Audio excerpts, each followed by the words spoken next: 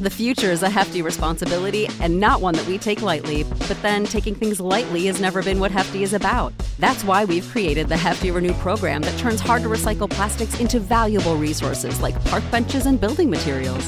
To participate, simply fill up an orange Hefty Renew bag with accepted items, tie it up, and drop it in with your regular recycling. That's it. It's that easy. It's time to rethink recycling with Renew. Particular valued resources may vary by geography. More info available at heftyrenew.com.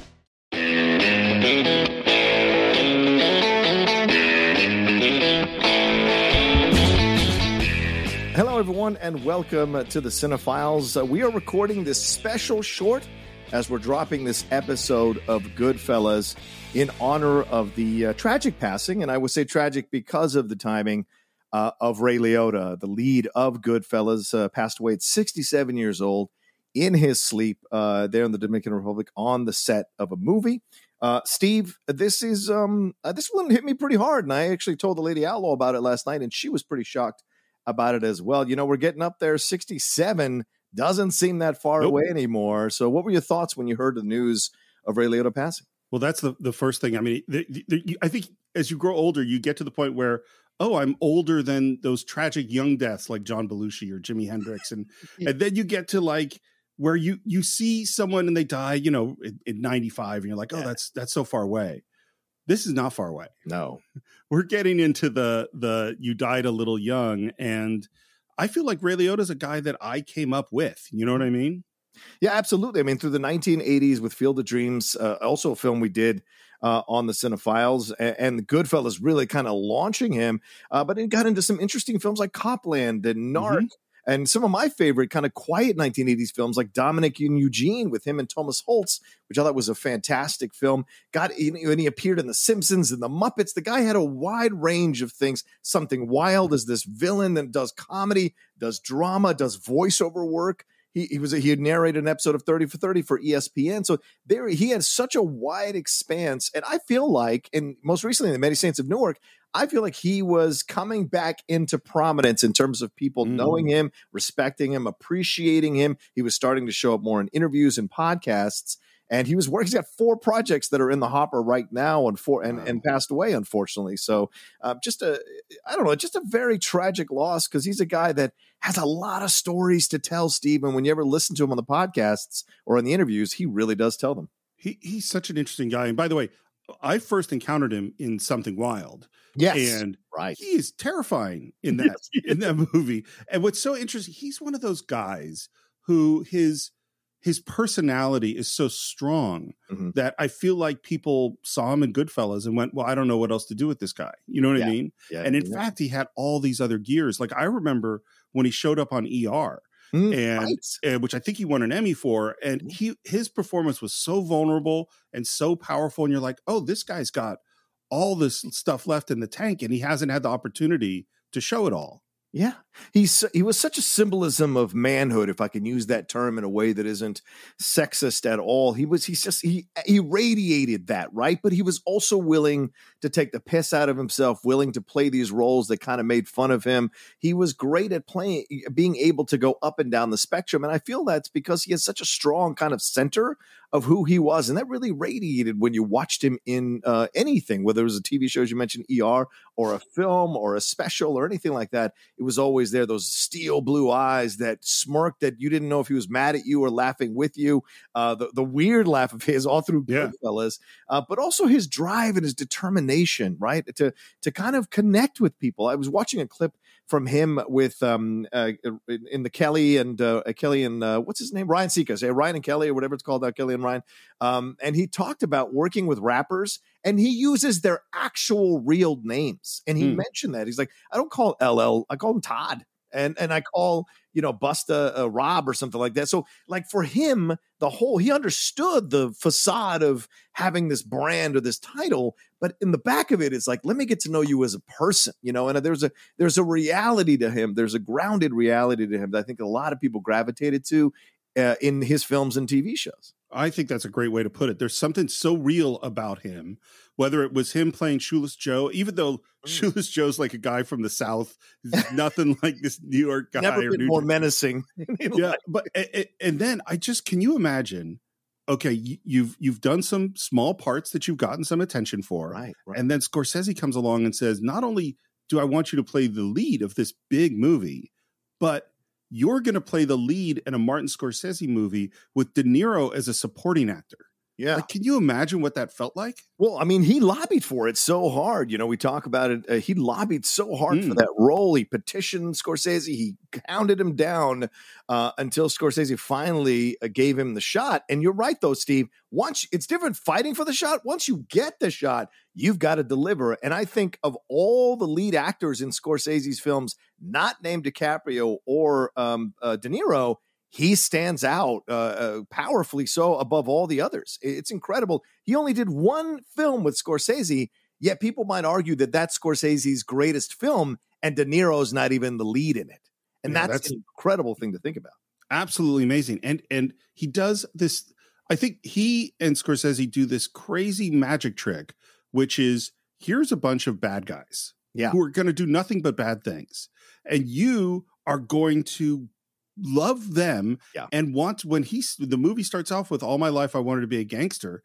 He pulls you in this way to feel like, this seems like a lot of fun to be a gangster. Absolutely. Until things start to turn, you know? You feel, because you connected with him, as you said, Steve, so well. When you connect with him right at the beginning, that lets you really dial into the story. So by the time everything starts falling apart at the end, you're actually feeling for this murdering, drug running, criminal. You're feeling for him and the pain and everything he went through. And, Lorraine Bracco was his co-star in the movie. She posted a very heartbreaking tweet about his passing and just said, whenever anyone comes up and asks me about Goodfellas, they always ask, what was your favorite part of it? And I always say, working with Ray. That was my favorite part of everything. And, that movie made both of them.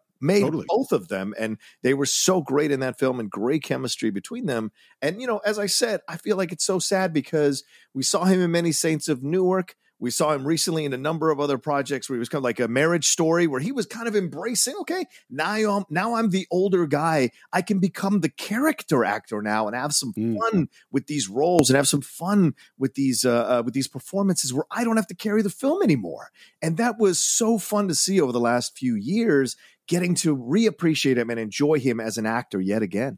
That's a really great point. I hadn't thought about it quite that way, but he's one of those guys who in his youth was the good looking, this guy should be a movie star, but he actually is much more of a character actor. Yeah. All of his good roles are really him playing an interesting smaller part. And I wonder if that hurt his career, like people wanting him to be a star, but that's not exactly who he is, Yeah, that's a great point, Steve. And he went through the ups and downs, as you said, grabbing those leads, making a name for himself, kind of similar to Andy Garcia, making a name for himself in 8 Million Ways to Die, and then in Untouchables, then he's getting some chances to be the lead, but in the end, doesn't 100% work out for him to be the lead in these films and put butts in seats. So he goes back to being part of, kind of the ensemble or part of the secondary or third actor there, and having some fun with the roles, and certainly seeing that was towards the back half of the 90s into the 2000s, what Ray was doing with stuff like Narc and Copland. He was having fun playing these characters, playing these roles. He didn't have to be the lead necessarily,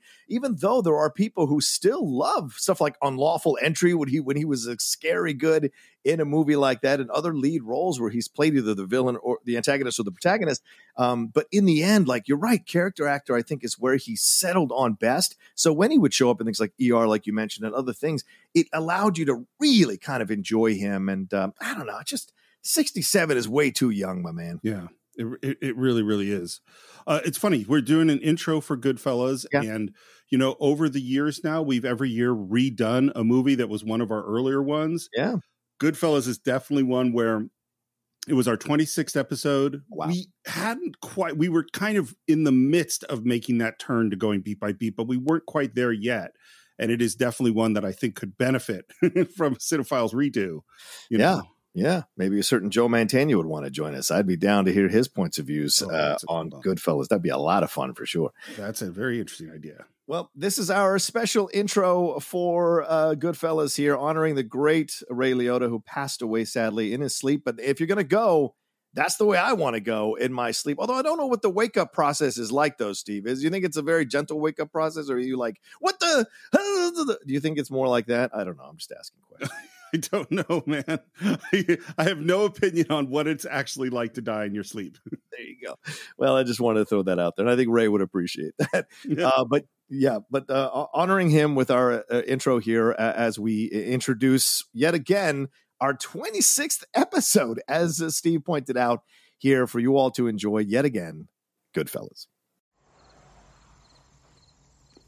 As far back as I can remember, I always wanted to be a gangster.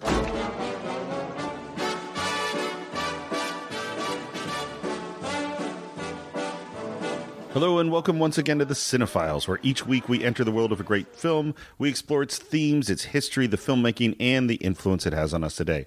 My name is Steve Morris. I'm a filmmaker and directing instructor in Los Angeles, California. Hello, everyone. I'm John Roca. I'm a voiceover artist and host and actor here in Los Angeles, California.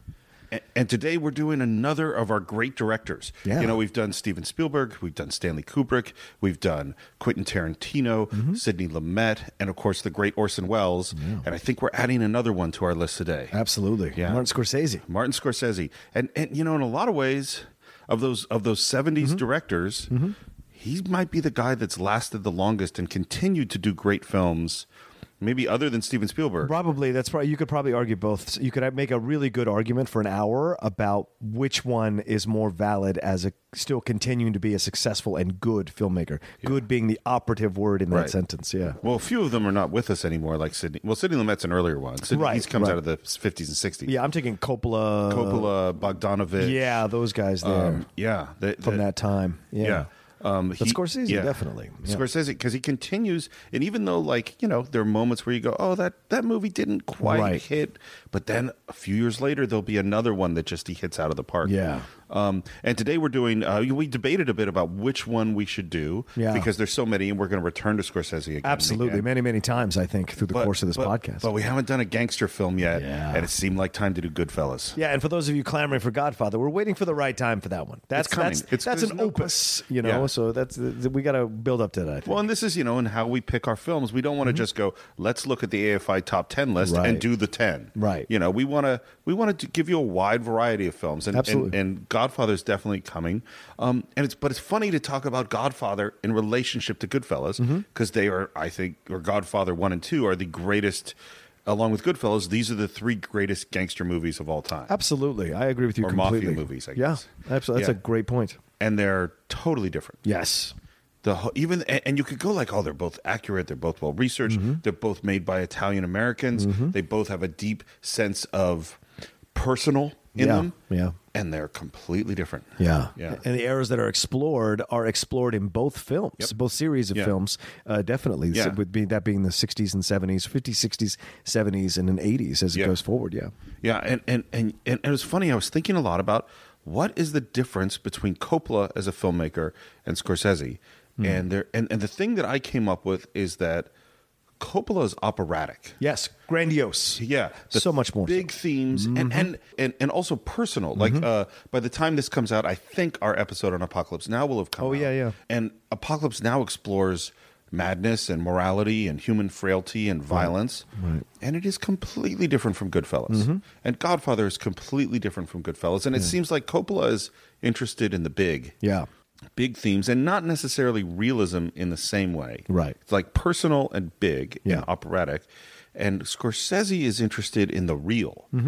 You know, and they're both very theatrical filmmakers, but it's just, you know, you could watch The Godfather and then watch Goodfellas, and it's just the experience is they're nothing like each other. Yeah, it's a deconstruction of the myth of the gangster. That's what I think Goodfellas is. And I think Coppola was trying to do that with Godfather, but he made, and Pacino's personality, he made the character of Michael Corleone together. They made the character of Michael Corleone so attractive as a villain, so attractive as for lack of a better term, a heel, you know, and we couldn't help. And he tried to make him even more of a villain in the second one, and it didn't quite work either. So this is what's interesting. Whereas you see here in Goodfellas, there are so many villains in the film by every definable trait that a villain is, but we again can't help but feel an attraction to these guys because of the force of personality of the actors that were cast to play these parts, and then eventually we do turn on them as the film goes on. About it. In a major way. Yes. Well, and I think and you do turn on Michael Corleone too, but it's different, and it's just I want to, you know, it's just an interesting thing to take a look at, and I think part of the difference is that Michael Corleone's motivation Yeah. is essentially moral at the beginning. Right. Is that his motivation is it's about family. Right. Is that I have to, and when he goes through, and obviously we're not talking about Godfather here, we'll talk about it later, but when he makes his first criminal choices, they are to do the right thing, and we admire him at the beginning of that movie. There is no moment in this film, except maybe one I can think of, where Henry Hill is doing things for moral reasons. Right. He's not. That he is doing things to get ahead because it's fun, to look good, to have, sex and drugs and partying and not be part of the regular rules of society. Yeah, he did not want to fit the norms, a 9-to-5 job. That's very clear throughout the beginning of the film how what a difference his father was to him. His father, in his mind, was a working stiff. He wanted the attractive lifestyle of the gangster, and that's what we see throughout the beginning of the film. And it's really well done, the way Scorsese constructs that, because as a kid, when you're a young kid watching that movie, you understand the desire of that kid to be, to be more, to be successful, to be what he sees as success. And it's very similar to what you see in the inner cities, like not to make too much of a strict correlation, but you see the inner cities, like people see gang leaders or drug dealers, and they have nice cars, they have money, they have these chains. And when you come from a poor area, sometimes you can be lured in by that and think it's a glamorous lifestyle and think the violence is like cool and all this kind of jazz, and you get caught up in it, and that I think happens if you don't have anything else to model, right? It's like, because if it's like you look at there's rich billionaires, Bill Gates or something like that. Yeah, right. Well, you're a poor kid, you can't look and go, I could be that. Right. There's not professors standing on the street corner with having competition on whiteboards about formulas and what have you. You see this guy who grew up in your neighborhood, lived your kind of life, went your kind of school, and now he's driving a Cadillac Escalade. You go, that's something I could do. Absolutely. So how'd you first come to Goodfellas? In the theater, just like everyone else. I was, I was in my 20s, late teens, early 20s when it came out, and I was super excited to see it. Obviously, Scorsese, by this point, I was a bona fide cinephile, so anything that was coming out with Scorsese's name on it, I went to see.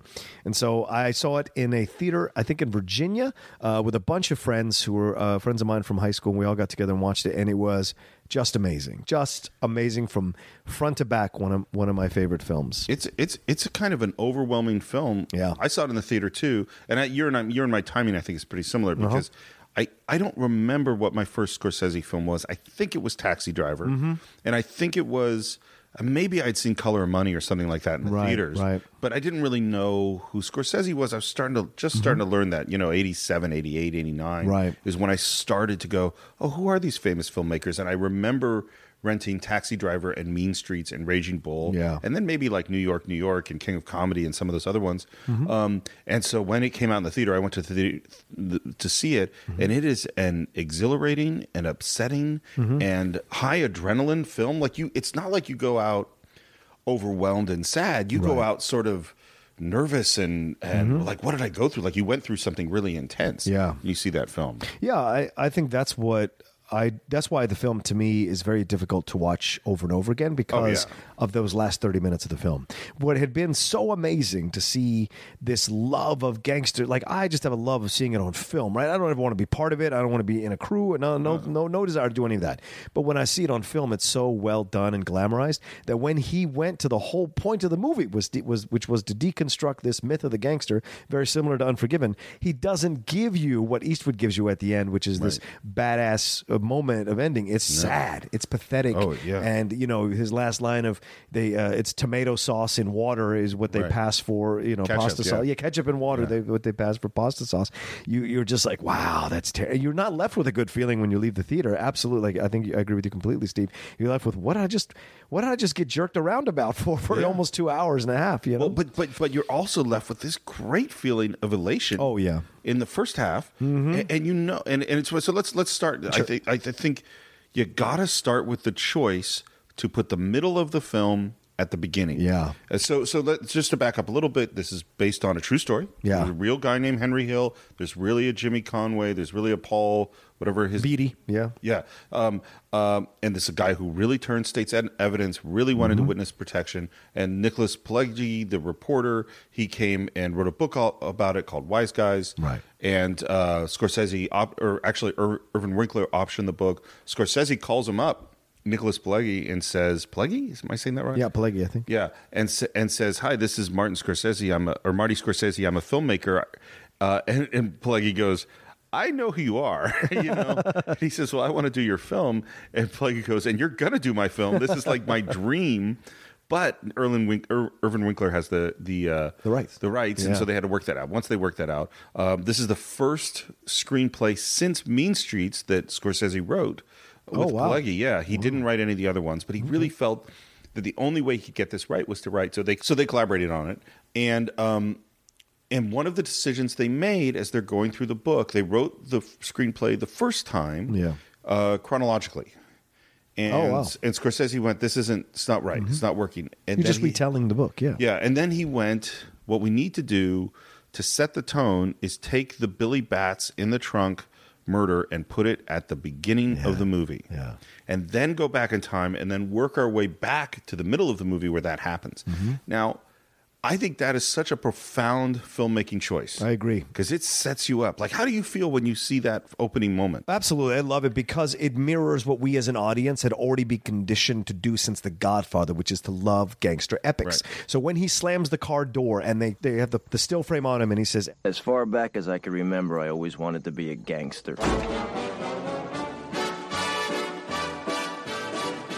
you as the audience are like, I'm in. Yep. Because I know that feeling. Because watching it on screen, I would love to live what happens on screen, but I don't want to do it in real life. But I'm happy to live in the fantasy, and I think that's what it hooks the audience immediately. And Ray Liotta's voiceover works so well to do that. Yeah. Well, but it's also corrupting because you've just seen a horrific image. Absolutely. And when they open up that trunk and you see Billy Bats, and he looks like, some meat that's still moving. Frank Vincent. And then they drive, Joe Pesci stabs him with a big butcher knife and they shoot, and it was like, oh my God, it's like intense violence right at the beginning. Right.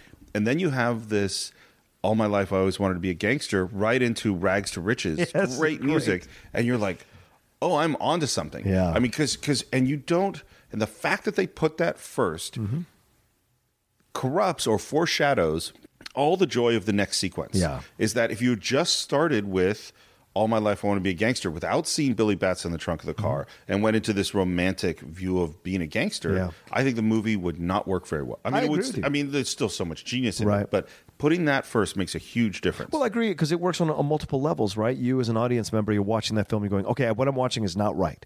But yet these actors have such incredible force of personality, I'm immediately on their side as protagonists. But then you, just in that moment when I've seen a very horrific image, you take me to this fantastically uplifting and awesome fun song from the 40s or 50s of Tony Bennett singing Rags to Riches, which is, of course, harking back to what's going to happen to Henry Hill as he goes from rags to riches, essentially, and back to in rags. His own life story, and back to rags in his own life story. Right, exactly. And so, and it frames this, and we should talk, is that I think we talked about with Quentin Tarantino, he's one of the great soundtrack music song choice directors. Scorsese's the best. Absolutely. I think he's the number one. And this movie in particular, every song hits in this powerful way. And this is not easy. Yeah.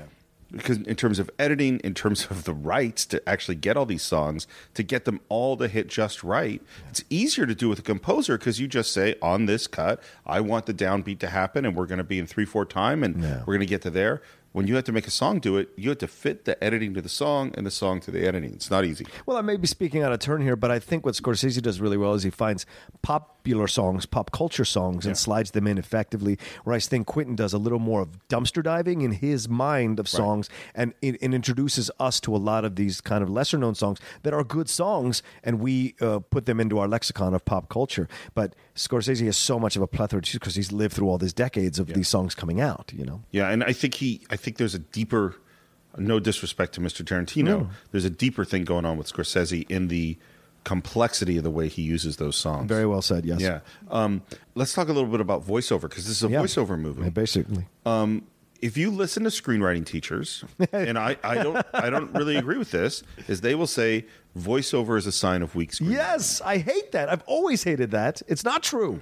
Well, what is true is that weak screenwriters often turn to voiceover to solve their script problems. Right. But the problem isn't the voiceover. Right. The problem is your shitty screenwriting. Right. There are great voiceover movies, and this is among the top 5, I think. The voiceover is amazing. Yeah. And Scorsese does this thing that he does also in Casino, which is he is one of the most entertaining explainers of a system of any filmmaker I can think of. That opening 20 minutes of learning about how these wise guys work is awesome and entertaining and captivating. For a guy who moved all day long, Paulie didn't talk to 6 people. If there was a union problem or, say, a beef in the numbers, then only the top guys can meet with Paulie to discuss the problem. Everything was one-on-one. Paulie hated conferences. He didn't want anybody hearing what he said, and he didn't want anybody listening to what he was being told. Hundreds of guys depended on Paulie, and he got a piece of everything they made. It was tribute, just like in the old country, except they were doing it here in America. And all they got from Paulie was protection from other guys looking to rip them off. And that's what it's all about. That's what the FBI could never understand. That what Paulie and the organization does is offer protection for people who can't go to the cops. That's it. That's all it is. They're like the police department for wise guys. And Liotta's not in any rush to get there. I think that's what helps you. The pace of which, the way he delivers that dialogue, he makes sure that you got the first fact to move on to the next fact, to move on to the next fact. So you are connecting the dots as he's moving along. He's not going fast enough to lose you, but he's going fast enough to keep your attention and still maintain the information in your brain, which I think is so well done. And a lot of people don't recognize that because of me being a voiceover artist. I know how directors are in that booth and what they're trying to tell you to do in there so that people will grasp what you're doing. Yeah. And he's so charming and charismatic that you really like him. Yeah. Even though what you're watching his life choices are like, oh my God, you're happily choosing to be a criminal. Yeah. Right at and to the point of coming into conflict with your father. And there's these subtle moments of this is fun, this is fun, this is fun, this is serious. Yeah. This is fun. One of the first ones being the mailman. Yeah. Oh, gosh, yeah. You know, so his dad beats him up because he's not going to school. He whips him with the belt. Yeah. I grew up like that. I don't know if you did, but I certainly got the belt when I did something wrong. Yeah, there was no belt. It's purely a suspender's house. No, I did not get the belt. Wow. Or the suspenders, because those little clippy things would probably hurt a lot. Yeah, they would hurt a lot, especially on the end. Yeah. Yeah, but no, I didn't get that. And then the kid rats out the mailman, and they put the mailman's head in a pizza oven. You know this kid? Yeah. You know where he lives? Yeah. Deliver mail to his house? Yeah. Well, from now on, any letter from that school to that kid's house comes directly here. You understand? Yeah. If another letter from that school goes to that kid's house, in the fucking oven, you're gonna go ahead first. That was it. No more letters from truant officers, no more letters from school, in fact, no more letters from anybody. And what's so funny is, on the one hand, you're kind of in this fantasy place of like, oh, wow, to have this kind of power. On the other hand, you're like, the poor mailman. You know, like he didn't bother anybody. Well, I think that's what Sopranos did really, really well to correlate that to Goodfellas. Sopranos did a great job. Well, I don't think there is Sopranos without Goodfellas. Well, absolutely. Yeah. Absolutely. And they quote it all the time in Sopranos. But like Sopranos does a great job of showing you how this glamorous lifestyle affects these smaller people in their lives and unfortunate victims of this lifestyle who have no business or are just doing their jobs, being regular human beings, and they get caught up in the crap that is this stuff. And the mailman is a great example. Once again, great job by Scorsese with stopping that still frame at that moment, and the voiceover of Ray Liotta saying that by that point he never delivered mail in my house again. Like 2 weeks, it got to the point that my dad or my mom had to go down to the school to get my report card. I thought that was brilliant. Oh yeah, and the timing, everything, and you know, one of the great heroes of Martin Scorsese is Thelma Schumacher. Yes, who's the editor. Edited, I think, all of his films. Just about, yeah. And she, you know, and I know I've said before in this podcast that I think that the relationship between the editor and the director is the most intimate one in filmmaking. Yeah. And obviously this great genius director has stuck with this great genius editor for a reason. And the precision of the music, the picture, the voiceover, the moment, the acting on screen, the camera movements is so perfect in Goodfellas. Right. And that opening sequence is a textbook. Yeah. But it also solidifies us that Henry is a good person. Like from the Genesis, the fact that like when he uses all the towels when that guy's been shot, like you get the sense. I don't think he sold out the mailman to save his life. I think he sold out the mailman stupidly. Like I think he innocently didn't know what he was involved in, and then when they stuck the mailman's head in the thing, it really showed him what he's in for, right? But he's still a kid, so I think he still enjoys it. But like when that guy gets his arm cut or shot, and he's using all the different aprons or whatever towels to to stop the guy from bleeding. That shows you he has a good heart. He's not necessarily a full, like, he's, how can I say this? He has a good heart, so he's not necessarily a villain in my mind. You may disagree, but in my mind, man. I don't think so. I don't know. I think he's got a good heart. He just followed a path. Does he do certain things that are not evil? Sure. Is he rushing to cover up that guy's? Is he rushing to help him, or is he rushing to cover it up? I think he's rushing to help him. Of course, the guy's screaming, going, "I've been shot, I've been stabbed," or whatever. Because it wasn't like Vidi or any of his friends did it. It was, he just saw some guy running down the street with his arm and bloody, and so he ran out as a good person to try to wrap up his arm. That guy's a mobster too. He's one of them. I don't know. It seems to imply that. I didn't get that. Maybe you're right. Now I have to think about whether or not he is. I mean, this is fascinating to see the things that you get from the scenes that I get differently. I always love these moments. But yes, go ahead. I mean, it's first of all, it's a very dramatic moment. It is. It's extremely violent. Yeah. And it's violent in this way that Scorsese is choosing to be violent in this film, which is you're going to look at it and it's going to feel very real. Right. You know, it's not romantic violence. It's not big action movie violence. Right. It's like gross and dirty and messy and screaming. It's in your face. It's in your face. But I think he finds these moments throughout the film to redeem Henry in a lot of ways. When he beats up that guy for sexually assaulting Lorraine Bracco, absolutely. Once again, this is him solidifying. So you know that Henry has a moral compass. For better or worse, he has a moral. When he saves Morty as many times as he does before Morty actually finally gets killed, that's his moral compass. Like, he's not. You're right. Killer. You know what? You're right. Tommy's the killer. Tommy's a fucking villain. Well, Tommy's a psychopath. Yes, and that's what I mean. Yeah. And there are a lot of killers. And so is De Niro to a degree, but I don't think Henry, his first impulse is to kill. In fact, I don't know if we see him kill anybody in the movie. No, you're actually right. I'm going to back up a little bit. Yeah. I won't go as far as say he's a good person. No, I know not at all. No. But I will certainly say that he has the most reluctance to we see him, his reactions to things and his discomfort with certain things that happen in the movie is very clear. Right. And you're right, if we didn't have that in the film, this movie wouldn't work. I agree. We would not care about him, right? I mean, we do forgive the cheating because Lorraine Bracco keeps coming back to him. So that's a personal thing. Like, whatever your feelings are about him cheating on his wife and the way it's portrayed, that's your personal thing as a viewer. I don't think it's enough to make him a villain, right? But I do think that it's a negative part of his personality. But then again, that's the culture of that time. Maybe this is a word we have to define a little bit, because like when you say villain, it's like, okay, Hans Gruber in Die Hard is the villain. Is a villain. Sauron in Lord of the Rings is the villain. Yes. Darth Vader is the villain. Yes. You know, I don't know that we have villains in the real world. You know what I mean? Like, Hitler was a villain? What do you mean? Well, what I mean is that for most of us...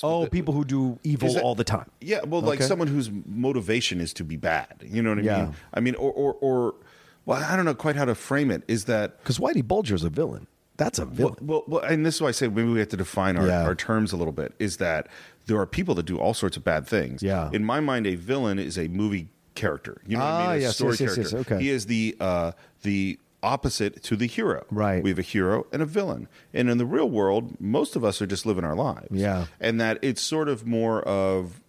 I'm thinking through this now as I'm saying it. But that... if you were at the gates of heaven to have St. Peter weigh your good deeds and bad deeds on a scale, which side does the scale go to? Right. And if it tips 1% towards evil, I don't say you're a villain. Yeah. But I also don't say he's a good guy. Well, that's fair. And Henry Hill is not a good guy. He's a bad guy. There are things he does which are good or good-ish. Yeah. I mean, but his entire choice of life is not good. You and I are going to have to agree to disagree on this one. But go ahead, yes. Well, how can you say he's a good guy? Because I think he has a moral compass. I agree. I don't think he's a bad guy. I think he's a guy trying to survive in that business. At least what we're seeing in the film, right? I haven't read the book, so maybe in the book he does do worse things or whatever, and so maybe he's not the greatest guy, but he is a gangster. So in essence, he is a bad guy to be a gangster because he's not turning anybody in who's killing people. He's not testifying against Tommy. He's not testifying against Jimmy the Gent. He's not doing any of that. Right, I mean, he joined the team. Exactly. Like when they bring Frank Vincent or the guys, whatever his name was, to get the shine box, whatever his character, I forget his name. Billy Batts. Billy Batts. When they bring Ray Liotta's willingly participating in this whole thing. He is reluctant. This is where I agree with you. Is that the moment that Jimmy and Tommy start beating him up, right? Ray Liotta's not happy about that. Right. But he continues to participate. He doesn't sell him out. Well, and this is once this is really key to the movie, I think, which is why I'm glad we're having this conversation, is that the movie is very much about loyalty and establishing a code of honor. Is that there is a code of honor. It's established very early in the movie, which is you give Polly a piece. Yeah. Like that's the he says it.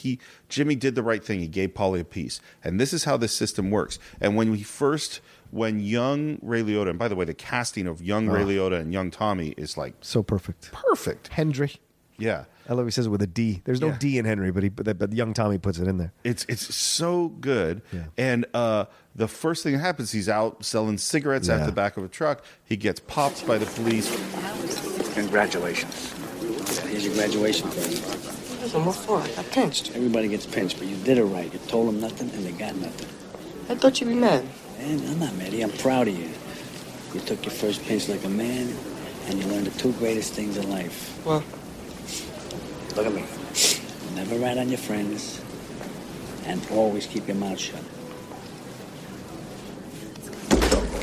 Hey, here he is. Oh, you broke your cherry. And so they establish really early, like, this is the moral code. Yeah. You do not rat anybody out. And, of course, what does the movie end up being? Yeah. Is a series of everybody ratting everybody else out. Right. Until his final corruption is, in fact, doing the right thing at the end of the movie, which is to rat everybody out. Okay. You know? I mean, so there is a moral code. My point is that you're right. There is a moral code. I don't know if he did the right thing, but okay, yeah. I mean, he saved himself. And that's the thing that's interesting too about this, Steve. Well, maybe this is the problem, though. Maybe this is our issue: is that the right thing within the context of being the gangster is you're correct. Is not to do that. Right. But the right thing in terms of our society is to not help the fucking gangsters. They are bad guys and murderers, and to put them in jail is the right thing. Yeah, but once you are participatory of it, then you don't get any points for finally doing the right thing after being a witness to so many bad things. At least in my mind, I don't think he gets points for it. I'm not giving him points. Yeah. Well, you said he does the right thing. It is the right thing. Okay. But I just give him no points. I'm sure because he's a scumbag. Yeah, I'm sure you're right. What's really weird, by the way, we should point out, Henry Hill died in 2012, I think. Yes, recently. And if you look, there are interviews with him. You could go see this guy talking. And it's funny because I watched some of the behind the scenes after watching the movie again, and there's interviews. There's Henry Hill. And he's talking about, the movie's very accurate, and we did this, and this is why we did this. And I hated that guy so much. Well, and Steve, this is a good point you bring up because this novel and this film... Not a novel. Oh, well, this is nonfiction. I'm sorry, nonfiction. That's key. I'm sorry, this is nonfiction book, and this movie is told through Henry's eyes. Yeah. So Henry is manipulating the whole thing to make us see him as a guy who was a good guy. You started to say villain there. I almost did. As a good guy who caught up in the life. Right. And that's complete and utter horseshit, in my opinion. So, but I accept the movie separately from the book, separately from the character. It's a movie. So I enjoy the movie for that reason alone. But in my mind, you have to factor that in, that it's being told from Henry's point of view. Oh, so yeah. we don't see Jimmy, all the good things that Jimmy probably might have done on the side. We don't see, and if Tommy did any good things. Like, there's not a lot of good shown with Tommy and Jimmy to balance their characters out, but there's a lot shown with Henry because it's told from his point of view. Well, let's talk about them for a sec, because the first big characters we meet are Jimmy and Tommy, and Jimmy is introduced fairly early as made maybe to look slightly younger Robert De Niro when we first meet him. And it's interesting. We got to talk about Robert De Niro and Martin Scorsese, because this is one of the great actor-director collaborations in the history of film. Yeah. And I think it's this and then Cape Fear, and then they've never worked together since, right? DiCaprio stepped in for some unknown reason. Yeah. And man, De Niro and Scorsese, there's something that happens when those two work together. Oh, yeah. That is amazing. Yeah. And his character, if you look at him in Mean Streets, you look at him in Taxi Driver, Raging Bull, you could look at him in New York too. Yeah. And then you look at him in this, they're all different. Mm-hmm. They're really, or King of Comedy. Yeah. They're all really, really different. And you see the range of this guy. And it's interesting seeing De Niro come in this movie as not exactly the elder statesman. He kind of is, though. But the adult, you know? Yeah. And the charisma with which he walks into that space when we have young Tommy and young Jimmy. Right. is amazing. Or young Henry. I mean, he's guiding them both. Even in that scene where Pesci shoots Spider and kills Spider. Jimmy's like, "What's wrong with you? What's wrong?" Right. I was giving him like, why would you kill him? That's the thing that's the difference. He is the elder statesman in the relationship with Tommy and Henry. He is the elder statesman trying to guide them, but he knows he needs them to make the money they're making. They work well together as a threesome. Absolutely. And what's strange about Jimmy is that as the film goes on, like when you meet him, you're like, this is a solid guy. He's awesome. And then as the film goes on, Jimmy does more and more things where you go, hold on. Yeah. I thought we could trust this guy. I thought he was kind of our partner. Yeah. And now you go, oh, he's as scary and maybe scarier than Tommy. Yes, he is scarier than Tommy because Tommy can't control himself. Yeah. Whereas Jimmy knows exactly what he's doing. When he is stomping, and it's one of my favorite things, and I imitate it all the time whenever De Niro, that shot from below where they're stomping on Billy Batts' face, it's De Niro who is cocking his foot before he slams it down. That's the difference. Tommy is just kicking. Right. De Niro cocks his foot. That's a measured response. That's a thoughtful movement. And that means he is effective in his movements. He knows what he's doing. He takes that extra moment to decide what the right thing to do is in his mind, and he does it. Whereas Tommy's just like, I'm losing control. And there's the difference. Well, and I think we need to deconstruct this moment even further because I think you're totally right. But to set it up, we need to introduce Tommy. Yeah. Sure. So Tommy, Joe Pesci. So good. He is one of those actors who is just, man, there's Joe Pesci. And so good, but between like Lethal Weapon, Raging Bull Joe Pesci, right, and this character I think is the greatest he ever played. Oh, absolutely. And he is so scary because he is a complete psychopath or sociopath, and you just like, why is this guy around?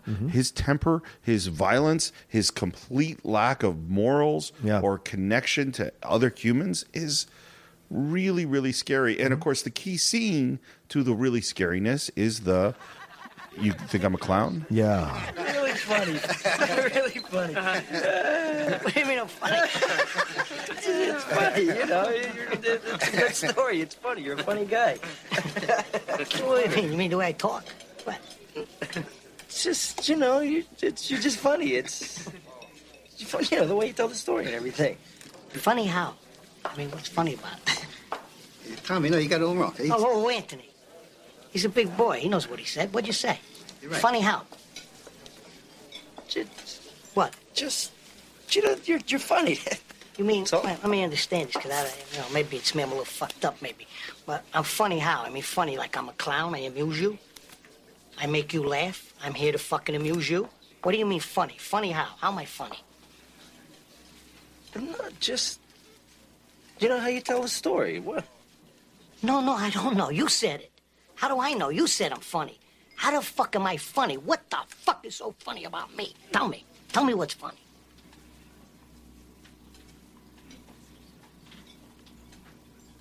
Get the fuck out of here, Tommy. You motherfucker. I almost had him. And that scene, and it's one of course, the most famous ones. In it, Joe Pesci is doing this act about, do I amuse you? Yeah. And it gets really genuinely scary. Yes, it does. And the rumor, which I don't know if you've done it in the research, it had it verified, is that Scorsese told Pesci to improv this whole scene and put two cameras to show. No, so that's not exactly what it is. So tell me what it is. So here's what it is that first of all, this is a story that happened to Joe Pesci. Right.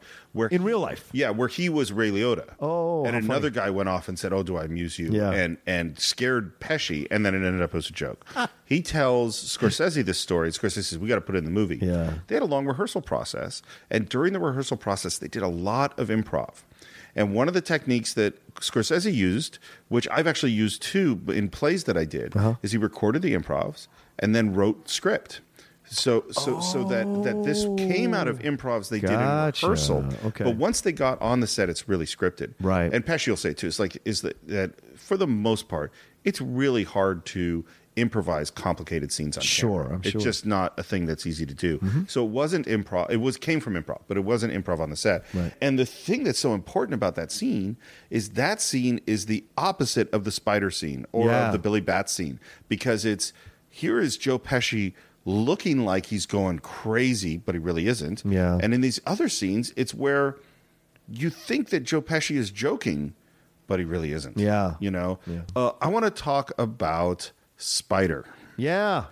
because this is another big turning point in the movie that's really upsetting. Yeah. So Spider is the young kind of teenage waiter in one of the clubs, and he's kind of awkward, and he is getting some shit from Tommy from not delivering a drink, and Tommy's just fucking with him and horrible to him. Yeah. And then he says, hey, let's dance like those Western movies. And he starts shooting at his feet, and he shoots Spider in the foot. Right. That's the first one. Yeah. And it's just like, what the fuck? And the reactions from Henry and from Jimmy is like, what the fuck are you doing? Right. And then we get the second Spider scene. And it is a really upsetting scene. Spider, now limping with a big bandage on his foot, delivers Tommy the drink. Tommy starts to give him shit. Yeah. And Spider kind of softly goes, go fuck yourself. Well, encouraged by Jimmy. Yeah. Right? This is the thing. Jimmy encourages him. Oh, you're right. He goes, are you going to let him talk to you that way? Talk like that? And he's being playful. He's playing ball busting. But Tommy doesn't know. Tommy's embarrassed in front of... And this is how a psychopath thinks.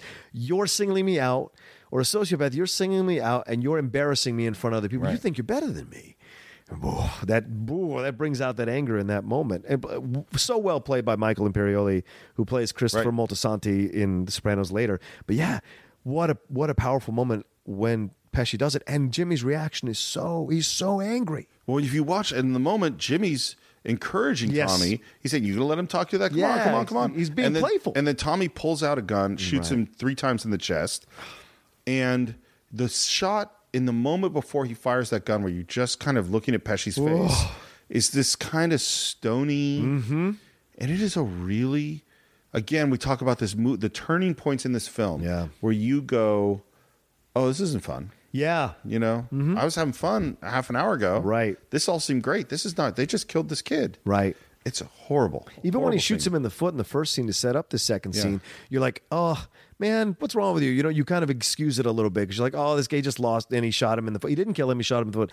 When he kills him, you're right, Steve. That's where you see the full age of Joe Pesci as an actual human being and the loss of emotion in that moment. And there's not even anger. It's a feeling beyond anger that he knows he's going to kill this guy and he does it. And it's just like, whoa. Well, and the reactions of the group. Yeah. While they are, what the fuck are you doing? Why are they, in the end, they're like, okay, I guess we got to go clean this up. Yeah, we got to wrap them in a carpet, blah, blah, blah, yeah. You see, when my friends shoot somebody in front of me, I end the friendship. I go, I think we're done now. Well, unless you've been encouraging the situation, then maybe you take some responsibility. I suppose you're right. I probably shouldn't encourage people to shoot people. But it's just like, they just go, oh, this is what we have to do. Yeah. And this is why I go to, they're all bad guys. Because at a certain point, you hang out with the sociopath long enough, right? While he kills multiple people. What do they say? If you lay with dogs, you wake up with fleas. Don't complain. Yeah. I mean, these are bad guys. Yeah. And it really sets it up. And so what we set up is by the time we get to the scene with Billy Batts, which is some other made guy who comes out of prison, it seems like, and he knew Tommy when he was young, and now he's giving him shit. And he's busting his balls, to use the term they use. Yeah. Hey, I know you all my life. All right, good. You're getting too big on me Just now. don't go busting my balls, Billy, okay? Hey, Tommy, if I was going to break your balls, I'd tell you to go home and get your shine box. It escalates, and then there's a moment of peacemaking, and then Billy Batts goes further. Now go home and get your fucking shine box. Motherfucking you fucking piece of shit! Yeah. Come on. Yeah. And they start to tussle, and then Tommy says, hey, keep him around here, which I guess they do. Yeah. And then when everybody's out of the club, Tommy attacks him. And this is why it's so interesting, because you see the 3 characters, Ray Liotta, De Niro, and Pesci. Yeah. Pesci, apeshit crazy. Yes. De Niro, as you describe, is consciously doing what he's doing. And I'm going like, why? Yeah. Because he knows how dangerous what they're doing is. Right. But which we find out later when they kill Pesci. By the way, maybe we should say, if you haven't seen the movie, what are you doing listening to this? Go see the movie and then come back and pick up. Yeah, we've already spoiled a bunch of stuff. It's true. And it's just going to be more. But when Pesci dies, De Niro's reaction, or they killed Pesci, De Niro's reaction, and then Liotta's voiceover. It was a Sicilian thing. It was between the Italians because Jimmy is half Irish, therefore not fully part of it. So so is Henry. And so is Henry, right? Yeah. So the fact that they don't they don't fully get what it's like to kill a made man. They don't get it fully, and I think that's why they're okay with it, or they go along with it. I think they get it. Well, then why would they do it? It doesn't make any sense. But this is why would De Niro do it? Because it signs his death warrant. But that's what's weird about the scene. Clearly, Henry says it because in the voiceover, like right after that scene, he says, "This is a made man." Yeah, but he's doing it as a retrospective thing, not an in the moment thing. And I think that's the difference. How could you grow up in this world and literally around it all the time and not know this kid? It's a good point. It's a good point, Stephen. You may absolutely be right. In my mind, I rationalize it by saying because they're not fully in. Because Jimmy could never be a made man, therefore he doesn't understand Pesci would have access to what it's like to understand the made man status and the specificity of it. Maybe Jimmy doesn't or never had. Therefore, he thought they could get away with it. Like he thought they could hide it under. No one would really care. He's a lower guy on the totem pole. Maybe in his mind they could get away with this murder because Pesci is doing it, who is a full Sicilian, not Jimmy. Like Pesci is the focus of the murder. Maybe. And by the way, but I could be wrong. This is totally not. Wrong. Sometimes we'll nitpick a moment because maybe I think that that's hurting the film. That's not what I think of this. I'm not questioning it because I think this is poor filmmaking. I'm questioning it because I go, it doesn't make sense. But because this is key with Jimmy's character. This is the moment. I mean, this is the turning point of the film, first of all. But because and we're now back at that trunk of the car, which is where we started the film. So it's a really key moment. Yeah. But this is the moment where you stop trusting Jimmy. Yeah. And you trust him less and less and less as it goes on. Because we thought it was super responsible Jimmy, young guy trying to do the right thing within the context of being a gangster, Henry Hill, and psychopath Tommy. Right. But when Jimmy just immediately jumps on that guy and helps kill him, it's like, where can I be that I can feel safe? And the answer is, of course, nowhere. You can't feel safe in this movie. And as it goes on, less and less. And that's fantastic points you make, Steve. And absolutely, you trust him less and less starting from that moment. It's a great. My thing is that I think these three have rebellious streaks in their nature. Throughout them, which is what I think brought them together. There's an understanding or a connection that happens that's unspoken. When you meet somebody, you just sense they're just like you, or they have enough of you in them that you can feel a connection, understand that person, and you become fast friends with that person. I think that's what happens here. The fact that Henry Hill later on is selling drugs behind Vidi's back when he shouldn't be doing that. Jimmy with the killing of bats, and then Tommy who's just randomly killing because he thinks he can. Even when it's not necessary. These are the things that they have within themselves, and it makes them an interesting threesome and a great characters to watch on screen, but ultimately doomed characters. Well, and this is why I think that their self-interest is aligned at the beginning of the film. Yes. And that as time goes on, for various reasons, their self-interest ceases to be aligned. Yeah. And this is why this question of, and I think it's the key and why we probably argued about it, is Henry Hill a good guy? Yeah. Or is he just a good guy when his self-interest is aligned with what the system of morality he's entered into is? Mm-hmm. And valid point, man. And it's complicated to suss out, how this works. Yeah. Let's talk about Paul Sorvino. Yes, please. He says almost nothing. which they talk about in the film. And he just steals it. Yeah. And something you should know, Paul Sorvino is nothing like this guy. No. He's a trained opera singer. He is intellectual and artistic. He's goofy. If you see him in interviews, very goofy. Yeah, he's funny and smart and will quote poetry at you. And he just it's as indelible a mob boss as Brando to me. Yeah. With much less. He just kind of is there. And a lot of that is Sorvino, and a lot of that is direction. Yeah. It's just where you're putting the camera. Like you put a camera, and you put a lot of chaos going on around a silent person. What are we looking at? That silent person. And they take on weight, not just physical weight, but emotional and profound, veritas. Yeah. His performance is great. And in the upcoming betrayals of him that Henry Hill's going to do, you feel really bad for him. He's a Papa Bear. Yeah. He's the Papa Bear of the clan. Right? Yeah. He like he says, he never uses the phone. He makes his poor brother run back and forth in the rain. He never has to do anything. And he moves slowly because he doesn't need to move at all. Right. And so people come to him. And so when the betrayal happens to him, you feel for him because he's put it out on the line for Henry. He's helped Henry. And Henry's got himself into his own situation, a bad situation, and Vitti can't help him. I think it's Vitti, right? Or am I thinking Paul Vitti from Analyze This? I'm sorry, I don't want to say the wrong thing. I can't remember now. It's Paul Cicero or Paul? Oh, is it Cicero? Starts with a C, I think. So for everybody who's been listening, I apologize. You can stop yelling at me. I made the mistake. It's you can get angry at me if you like, but he moves. Please get angry at John. He really needs to be scolded on Twitter as often as possible. Paul Cicero, yes, you're Cicero. right. I'm sorry, I'm thinking Paul Vitti from Analyze This. So anyway, we're going to make so many mistakes in the Cinephiles. We've already made a bunch, and we appreciate when you call them on them. I'll probably say 9 wrong things. In the I'm just going to say it as wild.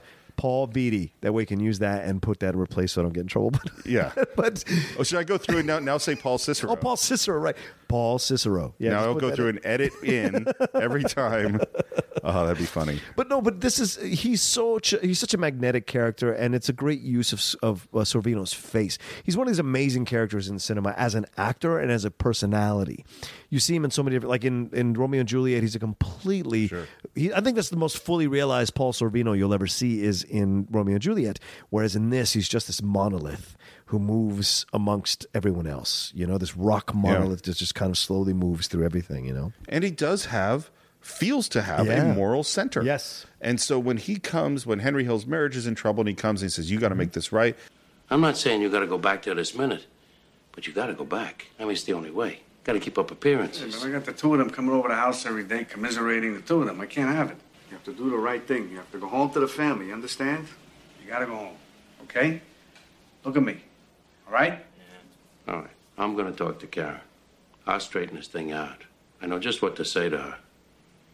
Okay? I'm going to tell her you're going to go back to her, and everything's going to be just the way it was when you were first married. I'm going to romance. It's going to be beautiful. I know how to talk to her, especially to her. Now, there is certainly self-interest in the way he's saying, I can't have this. Right.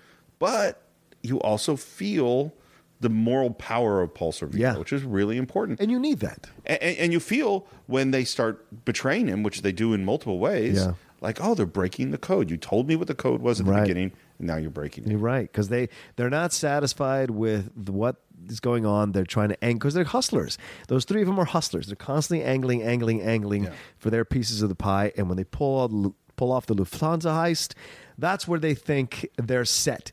But unfortunately, it exposes their really horrible traits. Both Tommy and Jimmy are exposed off that heist. Henry not so much, but certainly Tommy and Jimmy, and that's when, to me, you can connect the Billy Bats thing to the Lufthansa thing, and that's when Jimmy is absolutely a terrible, like a horrible villain, horrible character. So to be clear, we're now 2/3 of the way through the movie. This is the biggest heist of the movie. It's a real story. Yes, $5 million or so that was stolen, and Jimmy has told everyone, which seems responsible, don't spend any of your money. Right, and in walks a guy with his girlfriend in a beautiful new pink Cadillac. Are you stupid or what? Did you hear what I said? Don't buy anything, don't get anything, nothing big. Did you hear what I said? What's the matter with you? What are you getting excited for? What am I getting excited about? Because you're going to get us all fucking pinched, that's why. What are you, stupid? What's the matter with you? I apologize. What's the matter with you? Sorry. What the fuck is the matter with you? I understand. What'd you say? Are you being a fucking wise guy with me?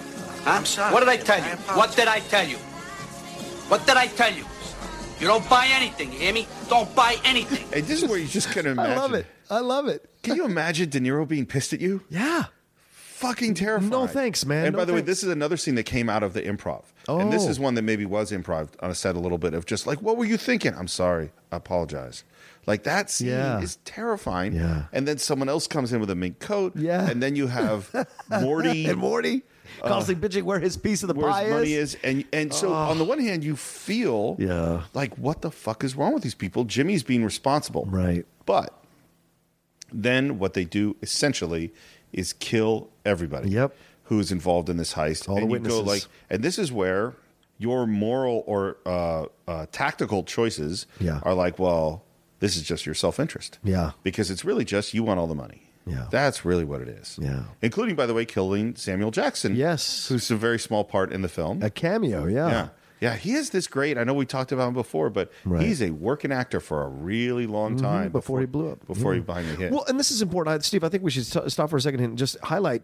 Scorsese does such a great, because this is about analyzing the whole film and talk. Scorsese does such a great job of casting and creating these characters within the film that have like small parts, but they are so memorable. To this day, I will never forget Jimmy Two Times. I will never forget him. I will never forget Frankie Beaumont, who gets hung up in the ice truck with the big hair. He's got that hair. Yeah, these characters are so well, and the cast is so well done that they're memorable to you all the way through the film because of their personality. Just a great job by the casting people and Scorsese. Yeah, it's hugely important because that world feels real. Yes, authentic as hell, no matter where they're at. And this is something we haven't said a lot about Scorsese, but he grew up around this world, not in this world. Right. You know, but he definitely knew these kinds of people on the street in a real way. Yeah. In the low level people, in the way that, going back to Coppola, that he did not. Right. Like Coppola wasn't hanging out with The Godfather, but Scorsese really was around people that were running numbers and small time. Yeah. It's like John Singleton in Boys in the Hood. He knows that. He grew up around that. That's why it was so authentic, that film. Yeah. Yeah, and there's a different thing of there are people, I really reject the idea that you have to write out of your own experience. I think that it is possible. There are all sorts of great writers who write great stories that had nothing to do with any way they grew up. You know, it's like from Lawrence of Arabia. None of those people were in that era. Yeah, you know what I mean? That's true. That's very true.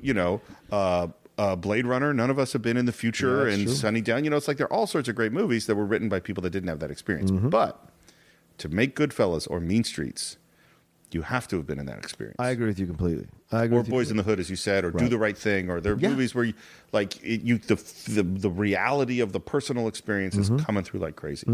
Yeah. So speaking of casting, Lorraine Bracco. Yes, let's talk about her. Yeah. So and this is really interesting. So again, we'll go back to our rules of screenwriting. Basic screenwriting thing they tell young writers is, who is the movie about? The movie has to be about one person. Yeah. Only can have one point of view, which is not true. There are a lot of movies that are two-handers or ensembles. But one thing that's you've almost never seen in film is a movie that has 35, 40 minutes of voiceover from a particular character. Yeah. And then you hear voiceover from a new character. Yeah. Joe, come have the check. Oh, what are you doing? I gotta go. I couldn't stand him. I thought he was really obnoxious. He kept fidgeting around. Which was so good. Almost never done. And it does, because you mentioned before how we don't really see things from a different perspective with Jimmy and Tommy, but you do see things from Karen's perspective. Yeah. No question about it. But it's very judgmental. It's very judgmental of the life because she's walking into the life from a completely different place. She's Jewish. She's walking into the life from a completely different place, seeing, and once again, it is again deconstructing this myth of this lifestyle and really exposing the underbelly and the ugly underbelly of the lifestyle.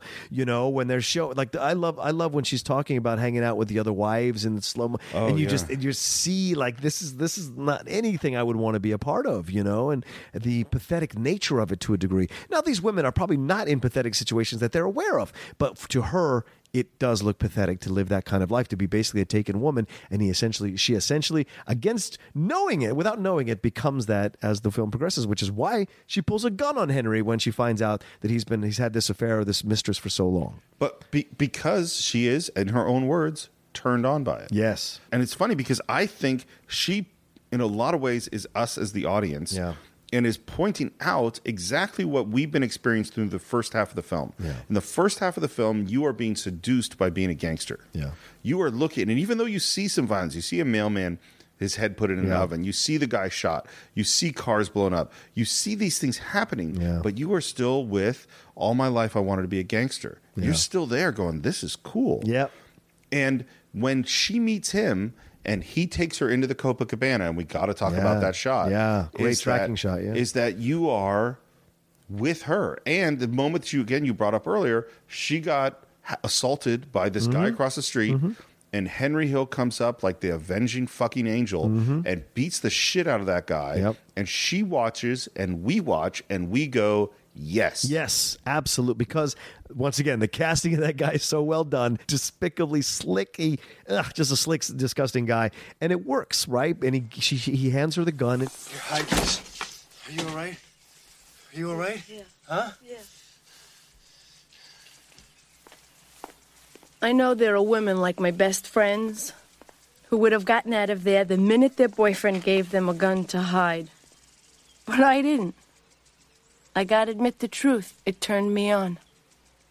But the truth is, it turned me on. It turned me on, right? And I have to admit that, and this is sometimes the thing, man. Well, and this is the thing about this movie is this movie must seduce you first. Yeah, and it seduces Karen's character against her better judgment. Right, she knows this is a bad idea. Yeah, from that moment, I mean, she knows he's a gangster. Yeah, when he takes. So let's talk about the Copacabana shot. So yes, go ahead. So there are 5 or 6 shots in the history of filmmaking that are tracking shots, and that means a long progressive shot with a lot of movement that people talk about. Right. We talked about Touch of Evil. There are 2 amazing tracking opening shots. shot. Yes, the opening shot and the one in the apartment is an amazing shot. There's films like The Player. There's Alfred Hitchcock's Rope. Yes. There's a lot of fantastic tracking shots in film. And this is one of the big ones. So we start on the outside parking a car, and with a steady cam shot, we follow Karen and Henry into the back door of the Copacabana, passing a long line of people that are waiting to go in. Yeah. We go down into the kitchen. We walk through the maze of the kitchen, and on each moment, Henry Hill is passing off $20 here and $20 there and $20 there. Great. They go upstairs back into the Copacabana. Yeah. The maitre d' flags over waiters who fly a table in. They follow a table flying through the club until it's dropped directly in front of the stage, where other waiters come up and put the little lamp on and light the lamp, and someone else comes up with a bottle of wine, and it's all in one shot until we see Henny Youngman saying, "Take my wife, please." Right. And it is a remarkable shot in terms of its technique. But once again, the song that's being played is I think it's Bobby Vinton or whatever. Yeah, Bobby Vinton. Yeah, it's playing over there. Yeah, go ahead. And it is... and a lot of people talk about it for its technical reasons, and this is really hard. Yeah. By the way, they did 8 takes, and they finished the day early. Wow. Which is surprising, yeah, because That it's is so surprising. complex. Because whenever you're doing a tracking shot like that, first of all, with this one, they're writing. You always have to write focus. Yeah. So the distance of the performers from the camera, there needs to be someone pulling focus, which means they're on a little knob. Yeah. And if they're 3 feet away, they turn the knob to 3 feet. And if they're 6 feet away, they turn it to 6. And if they're 2 feet away, they turn it to 2. And you have to be writing that in real time as you're walking through the space, which is really hard. They're also writing exposure, which is even harder, which is another knob because it's too bright outside and darker and then brighter again, Right. which is really hard. And you're recording sound, so you have a sound guy who's following with a boom mic, and there's a lot of and you have all these actors who have to hit their spots exactly right. So technically, we talk about it a lot in film school and filmmakers, and a lot of people say, "Man, I want to do a shot like that." And what always bugs me is they don't ask the question, why do you want to do a shot like that? Yeah. What's the story point? And in this movie, there is a story reason why they want to do that all in one shot. Yeah. And it's because it gives you this feeling of breaking the rules and going through this space and being treated like a king and placed in this perfect spot. And if you'd done it in cuts, you could have done it in a whole bunch of shots. It would not have given you the feeling. No. You feel like you're with them. You feel like you're with walking right behind Karen. You feel like you're walking right behind Karen. And once again, this is one of these things that he does to make Henry an interesting, attractive character. It's absolutely because attractive. You are caught up with the amazing nature of it all, because who doesn't want to feel that powerful? Who doesn't want to feel that taken care of? Who doesn't want to feel that cool? You know, it appeals to you as an audience. And I want to skip the fucking lines. Of course. And I want to have the best seat. I want to pull a table out and put it in front of us. This guy's that important. Yeah. More important than any of you guys. We're putting a special table out here in front. And wouldn't it be nice to have thousands of dollars to just be handing out 20s to everyone you walk by? Sure. I had to digress just for a moment. So one thing I was thinking about watching it this time, and I don't mean to make this a Jewish thing. Okay. Or to make a Jewish stereotype. I am a Jewish person. Absolutely. And I watch him throwing away that money, and I go, what are you doing? Because I'm so...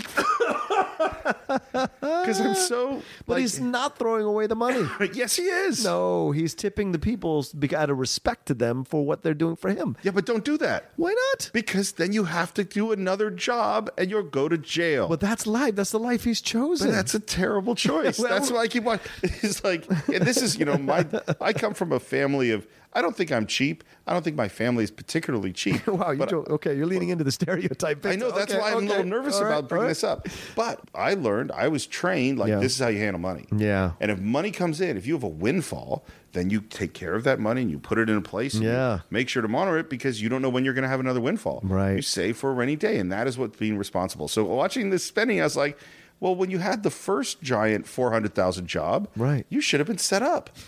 And after the Lufthansa jobs, $5 billion. But these people don't do this to have retirement plans. Because they're fucking idiots. That's right. Well, it's not like gangsters are fucking Mensa students. Well, obviously, but that's why I just said. But that's why, like shit! Don't shoot me! Don't anybody's listening to this. If your family's in a gang, please don't kill me. Please don't. I'm just saying that we don't know that they're normally Mensa students. Oh, I'm gonna get killed. We did say that Tommy was a psychopath. Yes. I mean, like, we have not said nice things about gangsters. I'm sorry. We apologize to the gangster community that's listening to us right now. Please don't kill me.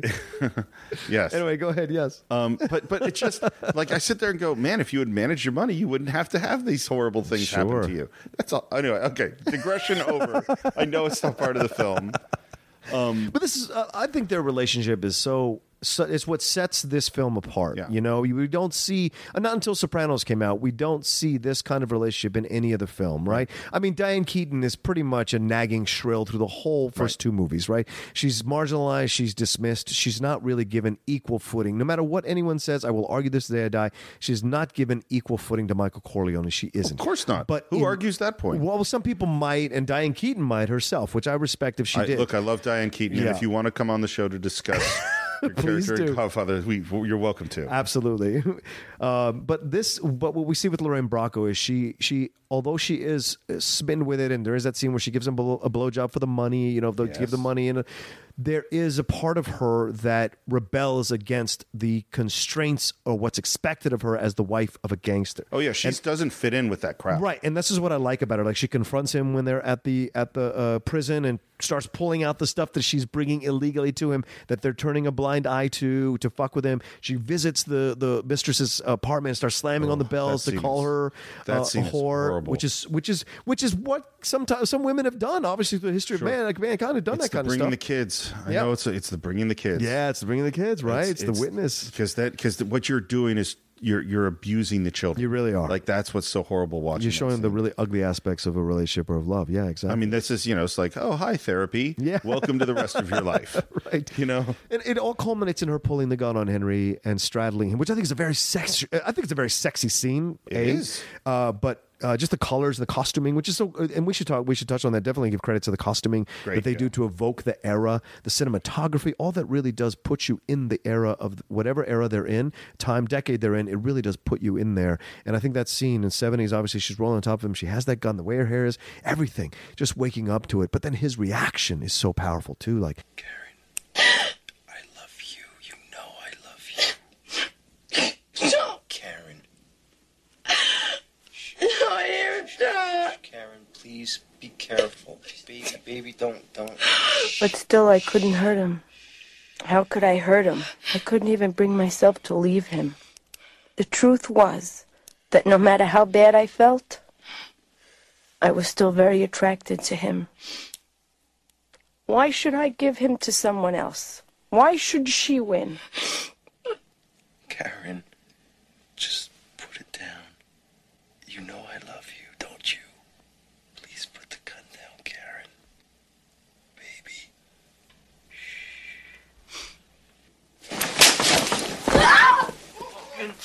What, are you fucking crazy, Karen? Are you crazy? Huh? I got enough to worry about getting fucking whacked on the street. I gotta fucking come home. I gotta fucking come home for this. I ain't got enough to deal with. I got to come home to this.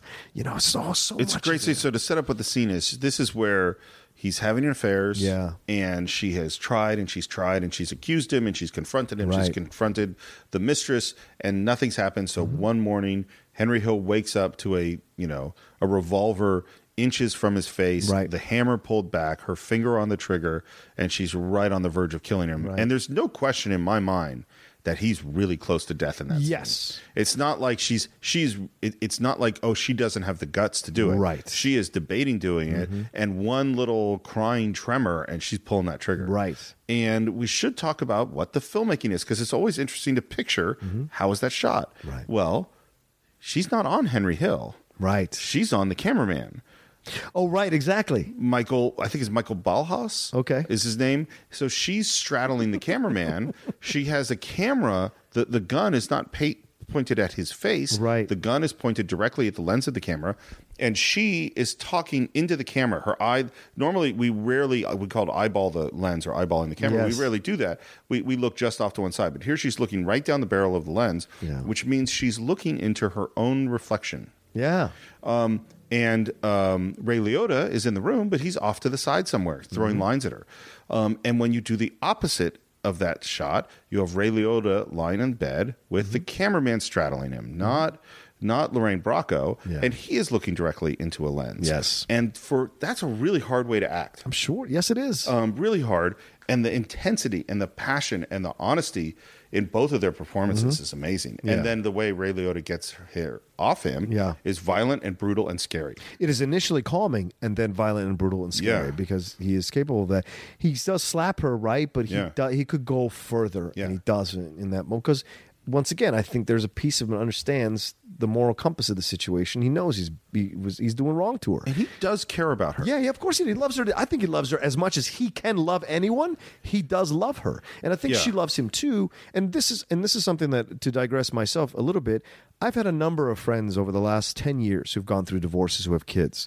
And they've tried to stay in situations with men who are abusive to them, either verbally or physically, or cheating on them, because they've chosen to have children with this man, and it's really hard for them to leave the situation. And so to me, she's very relatable and understandable, and I get it.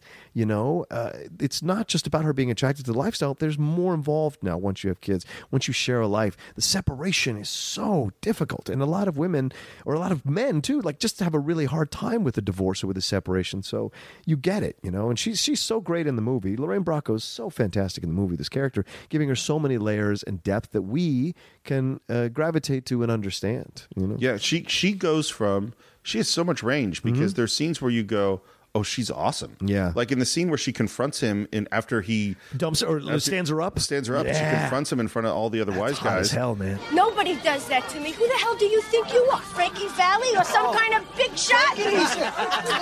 Slow down, all right? I forgot. I thought it was next week. It was Friday. It was this Friday, and you agreed, so you're a liar.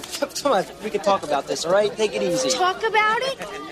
Talk to you after what you just did to me? I remember, she's screaming on the street, and I mean loud, but she looked good. Think about it. It's gonna cost you, Hill. I'm gonna make it up. It's gonna cost you a lot. She had these great eyes, just like Liz Taylor's. And you could see him liking it. Yeah, of course. And then being flirty with her, and you go, oh, she's got so much strength. Yeah. And you see her wonder and joy at the wedding. Yeah. You know, where she's kind of in this, swept up in this world. Yeah. And then you see her just insane craziness when in the height of the Janice girlfriend thing, screaming at the door. Right. And then you see her really becoming a co-conspirator. Yes. As a drug dealer, and she's now in it. Because they have to support their life. They have to feed the kids. They have to pay the mortgage. They have to have a life. Yeah. And so she goes a long way, and she's great. Till at the end, there really are kind of go full circle and partners. Yeah. Although by the time she's up with the FBI guy or whatever for witness relocation, she's like, do I really have to go with him? Yeah. You know, maybe I could just stay here. And let's get to, should we get to the last day? I feel like we should talk to the end. Yeah. Let's get to the end. Okay. This movie takes such a shift when we get to the end of the film. Oh, it's pathetic. The editing style changes. The pace changes. There are these jump cuts. The music is intense. Yeah. The makeup on Ray Liotta looking gray and sweaty and pallid. Pasty. Yeah, it is. I would turn the movie off. Yes. You know what I mean? I had to watch because it's a great film, but like part of me is like, I don't need to do this again. This is what I argue on the Top 10 show all the time with Matt knows. Matt loves the film so much, but for me, those last 30 minutes undercut the film. And I get it's the point of the film. That's the irony of it all. It's the point of the film. But for me, it leaves me with a terrible feeling about it. Well, I don't think because I want to enjoy those guys so much. I don't think it undercuts the film as a film. Right. No, not as a film. I just don't want to watch it. Yeah, exactly. Which is, of course, what's the point of the film. Exactly. It's like to watch. This is where we end up. We end up with a coked up, paranoid, bad person. One of the things that Thelma Schumacher says about it, and you can see it in the way that it's editing, is there are all these things he has to do. Yeah. He has to deliver these guns. He has to make sauce. He has to pick up his brother. He has to go over here. He's got to get the drugs. He's got to get away from the helicopter. Yeah, the helicopter, right. Is that the way they edited it, all of these things are equal in importance. He no longer can differentiate between the importance of getting away from the police and making tomato sauce. Because he's high on coke. Yeah, high on coke and paranoid and really at the end. Yeah. And it's really a remarkable and tense and unhappy sequence. Yeah, absolutely. And it shows you, obviously, this is once again what we've been saying at the point of the film. It shows you what this lifestyle can lead to. Yeah. If it doesn't lead to death, it leads to you being just this pathetic, sad person, and you go back to rags, like you were saying, hustling because you've got now all these mouths to feed. You've got all this situation, and you have this terrible babysitter who's an idiot, and then you're trying to make the spaghetti sauce for whatever reason that's so important, and then you're trying to do all these things, and it just like, and you have the paraplegic brother or whatever, or son or whatever it is, and then you get all this, and it's just, and at the end it just come together and comes crashing down. Like to me, it's like a drum solo by Buddy Rich or something like that. It just goes Krupa, it just goes all the way to, and at the end, it just ends, and you're just like, man, there it is. It's all on the ground now. And then we're left with this choice he has to make. Now we're finally faced with a choice set up at the beginning of the film. You can be disloyal or you can die. Right. And it seems pretty clear they're going to kill him. Yeah. Oh, absolutely. And this is maybe the most disturbing scene to me in the film is Jimmy saying to Lorraine Bracco, go right down there. You get some dresses. Right in there, Karen. Right in there. Right in there. No, right in there. So is he going to kill her? Yes, absolutely. I think so too. Because Jimmy's reputation is killing any and all witnesses to save himself. That's just his reputation. I love the big old glasses on De Niro, which conveys the old age that he's at. And that it is creepy the way he's trying to get her to go into that. Horrible. And he doesn't push her. Like, he doesn't physically make sure it happens, which is an interesting moment. And he's not killing her himself. Right. He's setting up the other situation because he doesn't want to go to jail himself for killing her, right? So it's a dirty, dirty scene, man. Well, and this is where, like, I kind of go back to, was there any loyalty? Was there any honesty? That's a good point. Was there anything here other than mutual self-interest? Right. And we were having fun while it was happening? Well, I think these guys aren't capable, but not necessarily capable of it, because at any moment their lifestyle can be taken away or they can die. So everything is lived on the edge of a pin or the needle or whatever you want to say. It's at any point, any push one way or the other, you're off the pin. So they're not really capable of like moral choices. I think Henry is capable of moral choices. I don't think Jimmy. I know you were. I think Jimmy and Tommy are not. I think Jimmy and Tommy are not. No, Henry's on the flat part of the needle. Jimmy and Tommy are on the pin part of the needle. Although Jimmy, without question, cares about Tommy, because when Tommy gets killed, yes, he does. And it's beautiful. So to explain what this is, Tommy's going to be a made man. Yeah, and there's this big process where he's going to go in and get quote unquote made, which means he becomes a safe person within the mafia. Yes, and he goes to this room, and the moment where he walks into an empty room and goes, oh no, and then gets shot in the head. Yeah. Is really, I remember when I saw it in the theater and it was shocking. Yeah. Totally shocking. And then Jimmy gets the phone call thinking that Tommy's going to be made. And in fact, he finds out he's been killed. Yeah. And De Niro's, man, that guy can act. Yeah. And it's no, I mean, I don't want to shock anybody, but he's really talented. Deeply, profoundly moved. Yeah. In that phone booth. Yeah. One of the hardest things you can do is cry on camera. That's the hardest thing you could ever do. And De Niro does such a great job in that moment of crying, of like just exasperation, crying that there's nothing to do about it. Because when we're introduced to De Niro and Tommy, they're already friends. They're already connected. Right. Henry is the one they're bringing in to their crew. They're already a twosome that knows each other really well. It's like he's his son. Like from what we understand, we don't know that Jimmy has a wife and kids. Like we never see his kids, right? We never see Tommy's wife and kids. We just see, or if we do, it's not really highlighted by anything. We only see the relationship between Karen and Henry. So Tommy, in essence, and Henry to a lesser degree, is one of Jimmy's sons. And at that point, at that time, I think there's a frustration in the death of him because of the relationship, but also because that was going to be their entry into that was gonna make them being gangsters, like higher pay bracket or higher income bracket, absolutely as a gangster. And I want to talk about just this moment of crying, just because you said something that made me think of it, is... as a director, you're trying to get an actor to get to a moment like that. Now, the first thing you need to do is hire Robert De Niro. Yeah, well, sure, and that helps. Probably don't have to do much after. But the question is sort of like, well, what direction do I give? And a lot of times, particularly with young directors, I see them go, can you cry? Can you be really sad here? This is a terrible direction. And one of the reasons it's a terrible direction is that we need to do what we're doing when we're acting. And something we never do is try to cry. Right. No human tries to cry, or very rarely in weird circumstances. Mostly what you're doing is, in fact, the opposite. You are trying not to cry. Right. And if you watch De Niro in this scene, he is desperately fighting back tears. Yeah. And that is what makes the performance work. It's his struggle not to cry. Yeah. His struggle to be a man, to hold it all together, and he's failing at holding it all together. That's what's happening there. Right. And him slamming the phone into the phone and then just and covering his face. Yeah. That's what's making that work. Right. Whereas opposed to Will Ferrell and Anchorman is fully laying it all out in the phone booth. Yeah, it's a difference. Yeah. No disrespect, Mr. Farrell. No disrespect. Please don't come at. Please don't kill us. Please don't kill us, Gangster Farrell. So it's the film is just full of such layered and rich performances that it's irresistible. Even the last half hour that's so painful to watch and completely shows you the disgusting nature of this life. It's still irresistible as a movie. Absolutely. Yeah.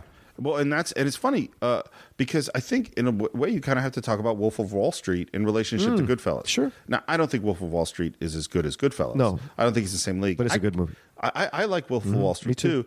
And I think it is very much trying to do the same thing, which is seduce you into this lifestyle, let you have lots of fun until you discover how despicable it is. Yeah. And then you turn on it and it leaves you with a very unpleasant taste in your mouth. Yes. And part of why it's unpleasant, and definitely why Goodfellas is unpleasant, is like Karen, when this movie gets handed to you, you're a little bit turned on. Yeah. And that's what brings you into the film. And then that's why the end is so bad, because now you're hopped up on coke and desperate and paranoid, and you go, oh, this is what's happened.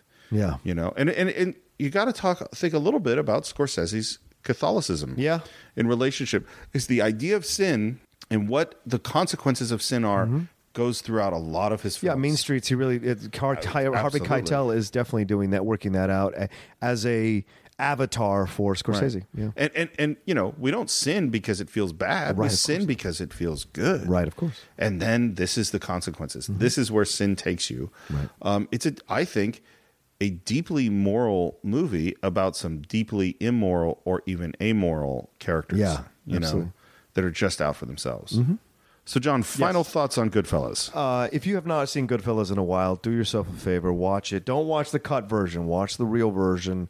If you can watch a Blu-ray on DVD or digital, whatever you want to do, but watch the real version, because I think the thing that's great about the film is that it gives you an authentic taste of what this life is like. Cuss words and all, dirty violence and all, murder and all, and what can possibly flourish in there and what can possibly be choked to death in there in that lifestyle.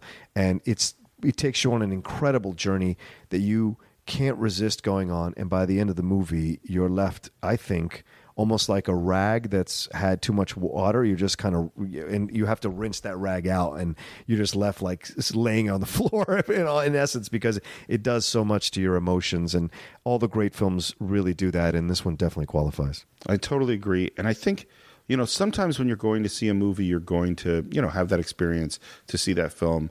And sometimes what you're going to do is to be taken on a journey by a great artist. Yeah. And you're in Scorsese's world in a way that very few filmmakers, I think, can put you in their world. Yeah. His way of seeing things, his music, his pacing, his style, his sense of humor, and even, I think, the demons he faces within himself, is that I don't think you could make a movie like that if you hadn't had these feelings. Yeah. Even if you think of young Scorsese who was ill as a kid and looking out at the world through a window and looking out at the world through movies and fantasizing about power, about control, about sex, about money, about all these things, and feeling all of that within himself, and then taking this to its logical conclusion within this film. And the logical conclusion is death and violence and despair. And that's where it leads you. And ketchup with water and spaghetti sauce. Yeah. I really, and you do feel for this guy. Yeah, you do. But I'm going to go back to what I said before. When I see interviews with the real Henry Hill, I have no sympathy for that guy. I agree with you completely. I have some for Ray Liotta, none for Henry I think I've seen him on like Donahue and Oprah when this film came out. And this guy is not in any way redeemable and nowhere near as attractive and interesting as Ray Liotta makes him in the film. Yeah. All right. So on that note, we'd love to hear what you think of Goodfellas. I'm sure you have a lot of thoughts. I feel like we only scratched the surface. There's a lot more here.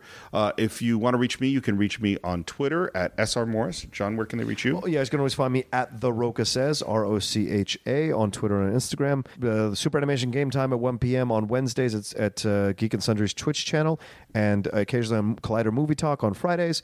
and this show, of course. Obviously. And Walking Dead? And the Walking Dead, Walking Dead review recap. show, which we do every Sunday night, an hour after the East Coast feed is over. So around 8 o'clock, the show comes out every Sunday night. And you can visit us on Facebook at The Cinephiles. That's CINE-FILES.